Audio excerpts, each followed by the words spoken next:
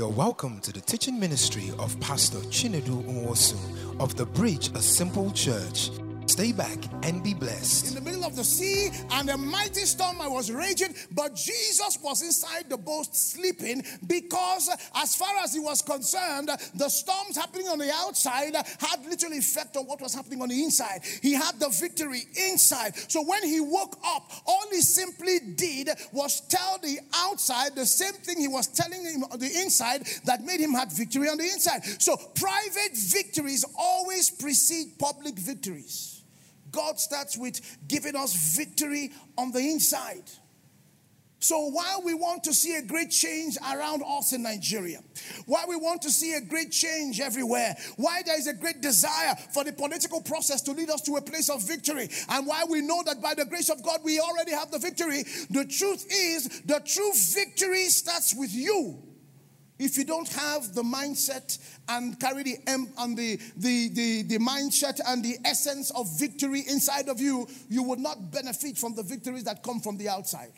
Look at somebody, say, make sure you have the victory on the inside. Make sure you have private victory before you go out to public victory. Make sure you have private victories. But there's so much to talk about victory and how to get victory on the inside. But I just simply want to go quickly into 1 John 4 and emphasize, what do I even mean when I say victory? What do I mean when I say victory? I know that it's obvious. Victory is when two people go to battle and one is down and the other one is up.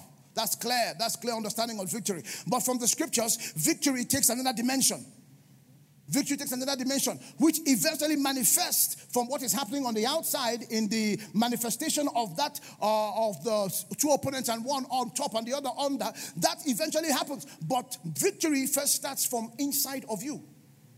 It first starts from inside of you. He's the one who has that victory on the inside, that is sure that no matter what happens around him, he gets the victory outside. So that's why 1 John 5:4 is a very, very important. 1 John 5:4. The Bible says, whatsoever is born of God overcometh the world, and this is the victory.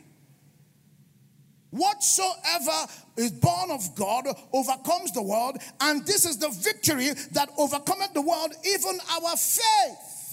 Who is he that overcometh the world? But he that believeth that Jesus Christ is the Son of God. That's very important. I want to take off from there, then I'll go to 1 Corinthians 15, and I will end on that note. He says, first of all, whatsoever. I know you've heard me say this over and over again. I'm so glad the writer didn't say whosoever. He says whatsoever.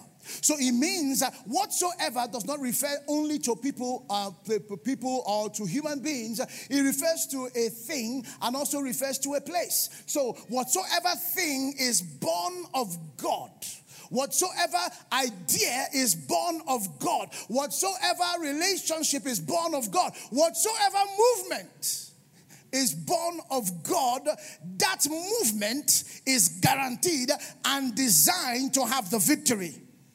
Will overcome the world. So before you do anything and before you start asking for victory on the things around you or the things you're getting yourself involved in, you must first of all ask yourself, who gave birth to that thing? Who gave birth to that thing? So before you start a business, who gave birth to the business? Before you start a relationship, who gave birth to the business? Before you start a job, who gave birth to that job? Before you start any endeavor, who gave birth to it? If it was born by God and placed in your heart, it is guaranteed eventually to have the victory. In fact, it already has the victory before it becomes a manifestation. That's what I'm trying to say. Whatever movement, and I thank God there's a movement we all know that is clearly born of God. So while there might be so much noise around now, we know we have the victory because it was born. So you must first of all do a check. Do a check of the birth of that thing. Is that marriage born of God? Is that relationship born of God? Is that business born of God? Because whatsoever is born of God, not whosoever, whatsoever. Whatsoever. So it is impossible for a whosoever to give birth to a whatsoever that is not of God. A who might be born of God, but the idea that the who is trying to birth into place is not born of God. Am I making sense? And as a matter of fact, it is also possible that a who might not be born of God, but the idea the who is carrying is born of God. And that thing will eventually have the victory. I don't know if you look like, are you with me now? So I'm so glad the Bible didn't say who. It says whatsoever. It says whatsoever. Look at it, whatsoever. So that who might not be born of God, but the who is carrying an idea that is born of God. Oh, that who might not be born of God, but the who is carrying a movement, is carrying a potential, is carrying something that is born of God. That thing that is carried, that thing that is being birthed by God through that individual is guaranteed to have the victory. Whatsoever is born of God shall have the victory. But then he says, just in case there is some misunderstanding on what the writer is trying to say, John, he goes further to say, and this is the victory. He said, what is the victory? The victory is not that you are jumping up. The victory is not that you're rejoicing. He's trying to clarify. The victory is not that your opponent is down and you're the one standing at the end of the day. That's not the victory. The victory is not that the economy around you is doing so well and is blossoming and everything is okay. The victory is not that you try to buy a car before and then you didn't succeed and eventually you bought the car. That's not the victory. The victory is not the car. The victory is not the money. The victory is not the breakthrough. That's not the victory. That's not the victory. What is the victory? The victory is your faith. That's what the writer is trying to say. Look at the text very carefully.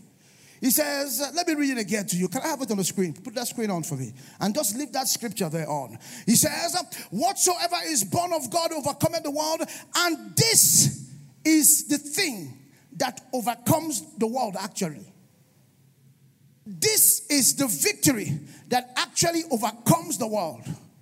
So what overcomes the world is not the money in the bank. Can I have that screen on? It's not the money in the bank. What overcomes the victory is not the house or the house that is standing. What overcomes the victory is not the movement and the putting of a particular person as president. No, that's not the victory. The victory starts from the privacy of your heart. That's why I started. The victory starts from the privacy of your heart. Because if the victory is locked up in your heart, inadvertently, over time, the victory must manifest outside. He says, and this is the victory that overcometh the world, even our faith. Therefore, the man who is in faith, the man who is standing in faith, the man who is jumping in faith is the one that has the victory already. Why? Because the victory is already inside of his heart. And in no distant time, the victory will manifest outside. And so when you look at all the patriarchs of faith, you look at everyone that's ever walked with God, they first of all had the victory inside of them. In fact, for most of them, when you look at Hebrews chapter 11, they never got the manifestation of what was the supposed victory even after they died. Yet they were in victory and yet they had faith. You didn't get that? So it means that the victory and your victories rather, has very little to do with the things you see around you. While they will manifest, don't get me wrong. While we hope that they manifest into the things that we expect to be victory. But the real victory starts from inside of your heart. Consider Abraham, the father of faith, for example. When Abraham God called him to leave where he was and go to the nation, the country he would show him. Abraham was 75 years old. And God told him at that point, I'm going to bless you and bless anyone who blesses you. And I will bless your children and you will cover the earth. But he was 75 years old. He was 75 years old. And in the previous chapter, in chapter 11, we understand that his wife was barren and he had no child. He continued in that while until he became 99. Genesis chapter, I think it's 19 or so. We see Abraham, he's 99 years old. And God is still telling him that he's going to be the father. In fact, it's at that point, after 25 whole years, the so-called son that was meant to come had not come. Yet, he had the victory. At 99, God now tells him that I want to reenact, I want to recommit myself in another covenant with you, that you are still going to have a child. And beyond that, you are going to be the father of many nations. And to prove it to you, I want to change your name from Abraham, which means the exalted father. I'm going to call you Abraham, father of many nations. And even at that point, Abraham still didn't even have a real legitimate child. He only had Ishmael. And God said it's not going to be Ishmael. It's going to be by the one that you and Sarah will give birth to. So at that point, Abraham still didn't even have a real child. When he eventually had a child the next year at 100, a father of one is not a father of many. He's not a father of many nations. So Abraham died being the father of maybe 4 children or 5. There was Ishmael, there was Isaac, and I think the other, Keturah and the rest, I don't know if they had children. But maybe let's be generous and say 5 children. So by the time he died, he only had 5 children. Those were not the many nations they were talking about. Yet, Abraham died in victory.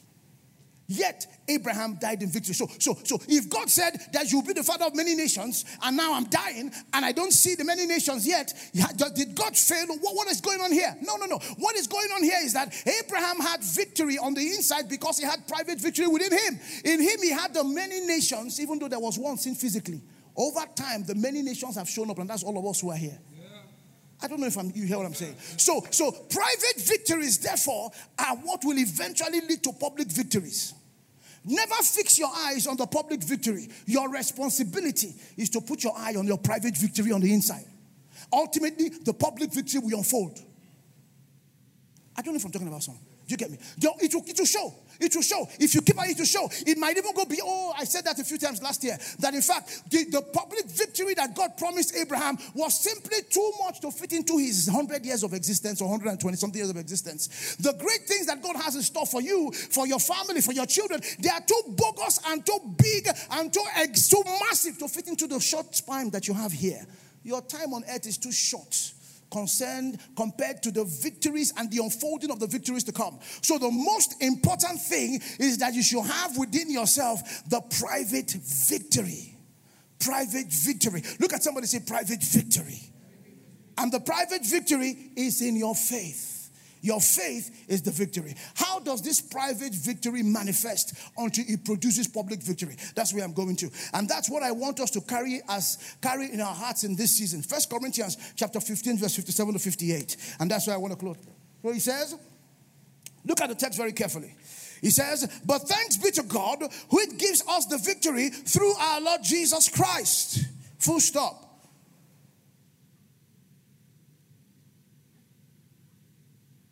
Thanks be to God who gives us the victory through our Lord Jesus Christ. So if God has given you victory, you must have victory, isn't it?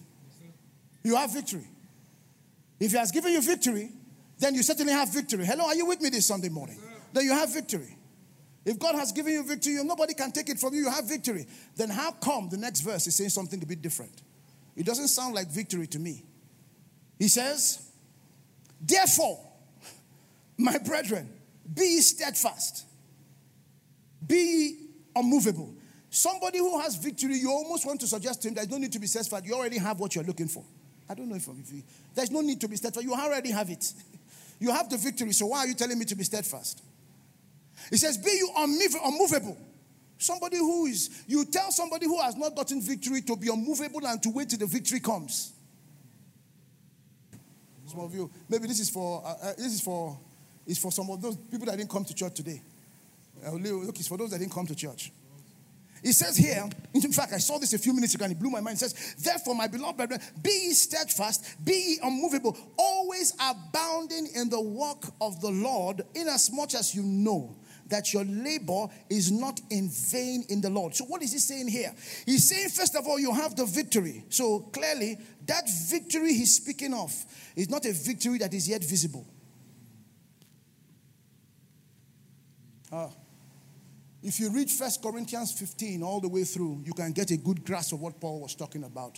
That entire text was written by Paul to speak of the resurrection to come. He was speaking of the resurrection to come. He started first by talking about the gospel that God committed to him. which we all stand in. 1 Corinthians chapter 5, verse 1 to 3. When he's done with that, he now talked about the witnesses that saw the resurrection of Jesus Christ. Then when he finished talking about that, he now said that, well, that if we are most miserable of all men, if there is no resurrection, if our faith ends here and there is nothing to speak of our faith in the world to come, then we are most miserable of all men. If everything we believe in is only here on earth, then our faith is very useless. He ends that way. Then he further continues. Then he begins to try to defend the resurrection. And he's saying that, look, that there are different kinds of bodies. There is one body that is terrestrial and another one that is celestial. There is a different, he says there's the glory of the sun that is different from the glory of the moon. He says one star differs in glory from the other star. And he continues. He was trying to make an argument and he ended up by saying that, look, at the end of the day, there is a resurrection to come. And those of us who are dead shall arise in Christ. And everyone who is alive shall be caught up with them in the air. And in the twinkling of an eye, A, B, C, D, E, about the resurrection. Then he ends by talking about this. He's saying here that we have the victory. Thanks be to God. We have the victory, but we have not yet walked into the victory. We have the victory. So he's telling them, look, I want you to remain steadfast. Because there is the fullness of the manifestation of the victory to come that you are not seeing now. So remain steadfast. He says remain immovable because there is a manifestation of the victory to come that you are not seeing now. He says continue to do the work of the Lord. Continue. Don't stop because there is still a manifestation of the victory that is to come. So while you have private victory now, you don't have public victory yet. What guarantees that public victories show up is when you manage your private victories well. I don't know if I'm talking to somebody. So everything starts with you having victory on the inside. Let's bring it home to where we are as a nation. We've just gone through an election and we are seeing small victories in small places. Well, that is great, but the victory is not yet complete until the victory gets to the larger places. Are you with me so far?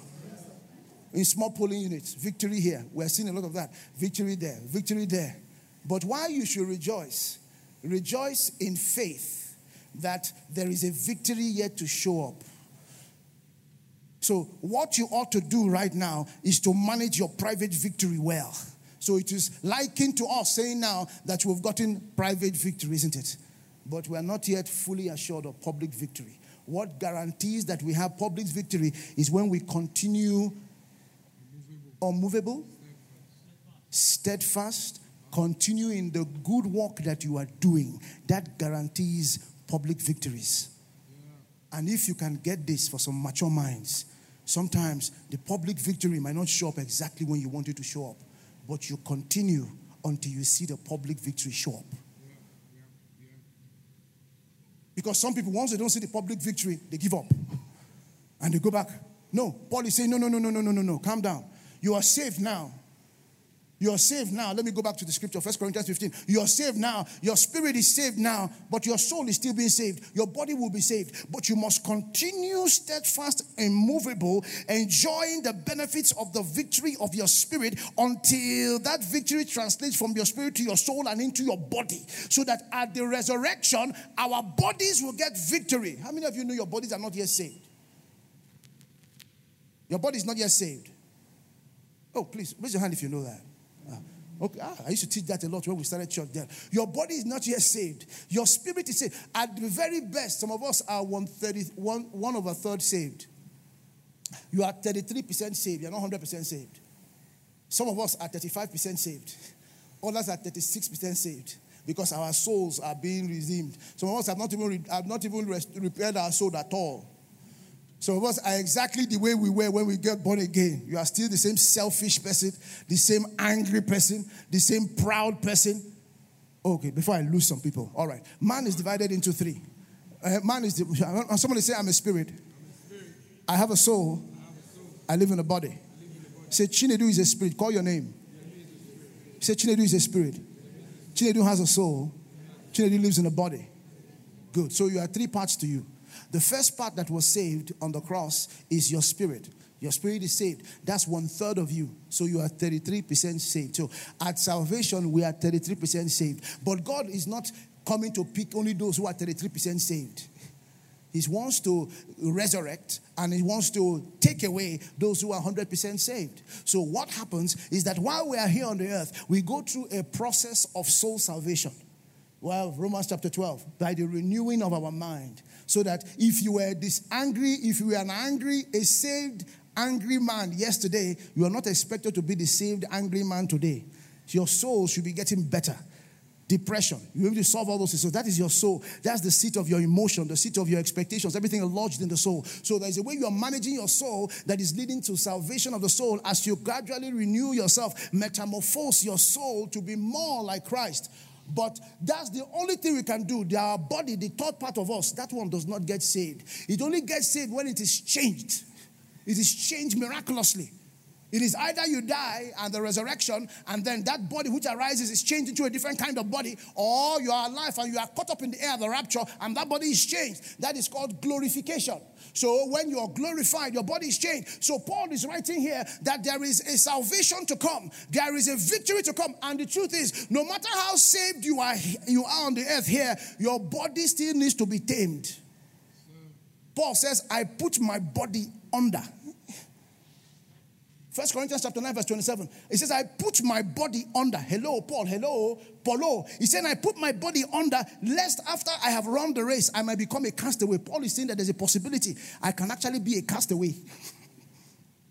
I might not get the rewards I require. There's a possibility. So he's saying that I have to put another part of myself under. So that part of your body is kept under.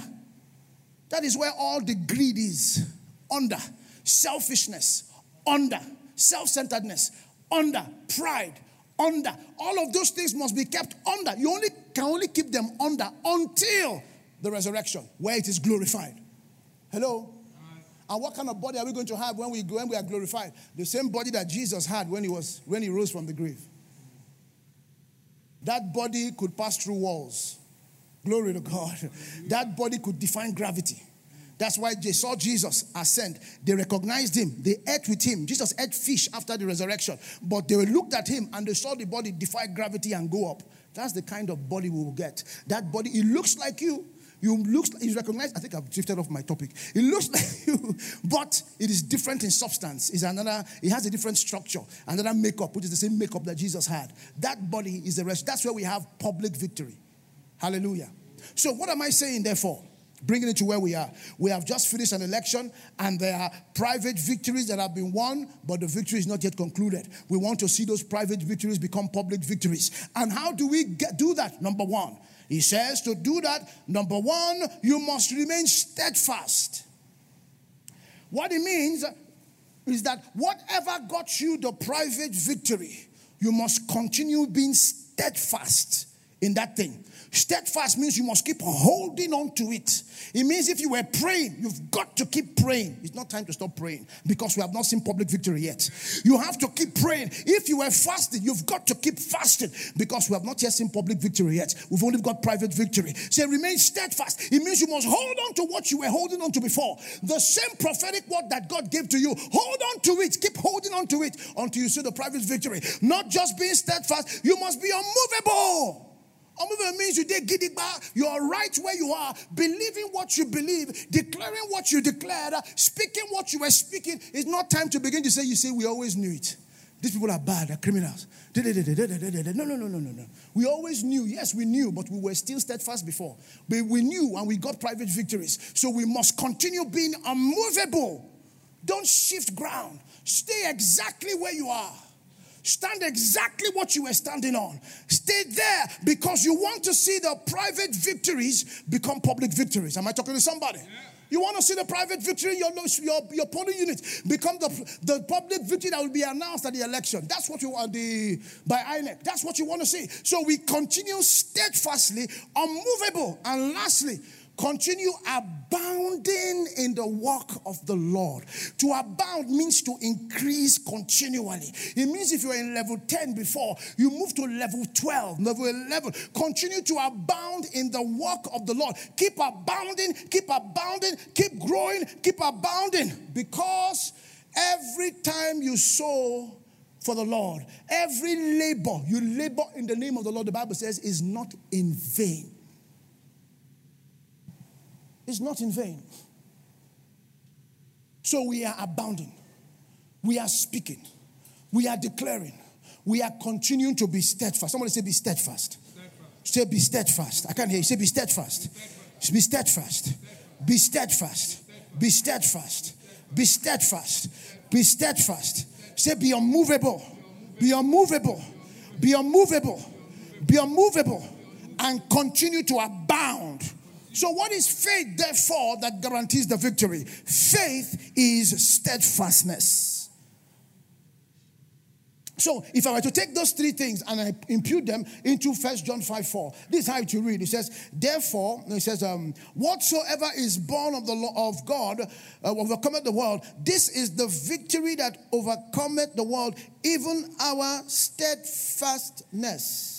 If I'm going to replace that word faith with steadfastness, this is the victory that overcomes the world, even our steadfastness. This is the victory that overcomes the world, even our unmovableness. This is the victory that overcomes the world, even our abounding in the work of the Lord. So to put it the way I want to put it, this is the victory, the public victory that will overcome the world, even our steadfastness. This is the public victory that will overcome the world, even our unmovableness. This is the victory that will overcome the world, even our abounding in the work of the Lord. We want to see public victories, not just private victories, so we will be steadfast. We will be unmovable. We will continue to abound, knowing that our work, the work for the Lord, is never in vain. So the Lord said, tell them to continue to be steadfast. Tell them to continue to abound. Tell them to continue in the work of the Lord,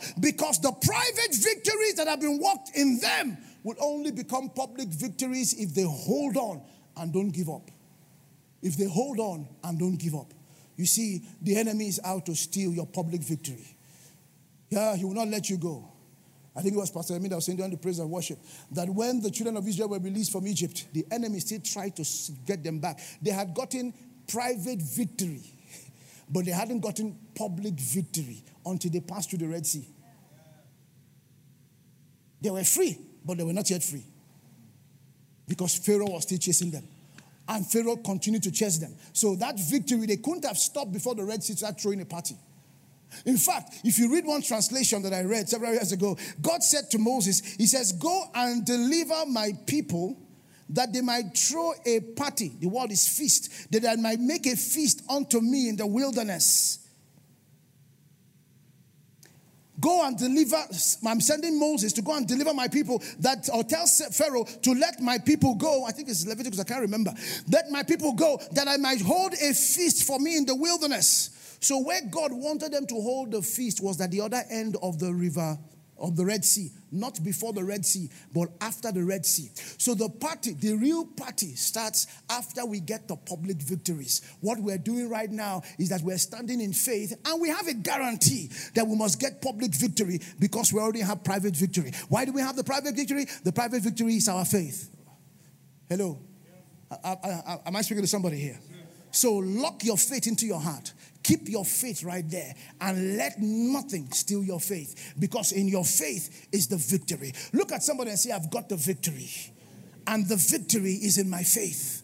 I've got the victory, and the victory is in my faith. Look at that person and say, you've got the victory, and the victory is in your faith. You've got the victory, and the victory is in your faith. Your victory is yet private, but the Lord says, I'm going to make that victory public. But you must be steadfast, you must be unmovable, and you must abound in the things of the Lord. Bow your heads, let us pray. Father, I thank you. I thank you because of your word. Though brief, though short, we know that you have hit straight at the nail. Encouraging, exhorting, empowering us with your word to remain steadfast, that the battle is not yet over. The battle is not yet over. We might have won the battle, but we haven't won the war. We have only gotten one part of it. But we will stand on your word, remain steadfast, remain unmovable, continue abounding until our private victories become our public victories. Thank you, mighty Father. We'll give you glory and praise. And in the weeks to come, we will not slow down. In the weeks to come, we will not be moved. In the weeks to come, we will not be unsteady. We will say steadfast until we see all that you have in store for this nation, Nigeria. And Nigeria is moving from private victories into public victories. Thank you, mighty Father. We give you glory and praise. In Jesus' mighty name we pray. And everybody shout aloud, amen. Amen. Shout a believing amen. Amen. You've just listened to an amazing message by Pastor Chinedu Nwosu of the Bridge Church. Join us every Sunday at 9 a.m. at the Nuffield Arcade and Water Park, Wuse Zone 7, and midweek services at the Cheriton Hotel, number 30 Sokode Crescent, Wuse Zone 5. God bless you.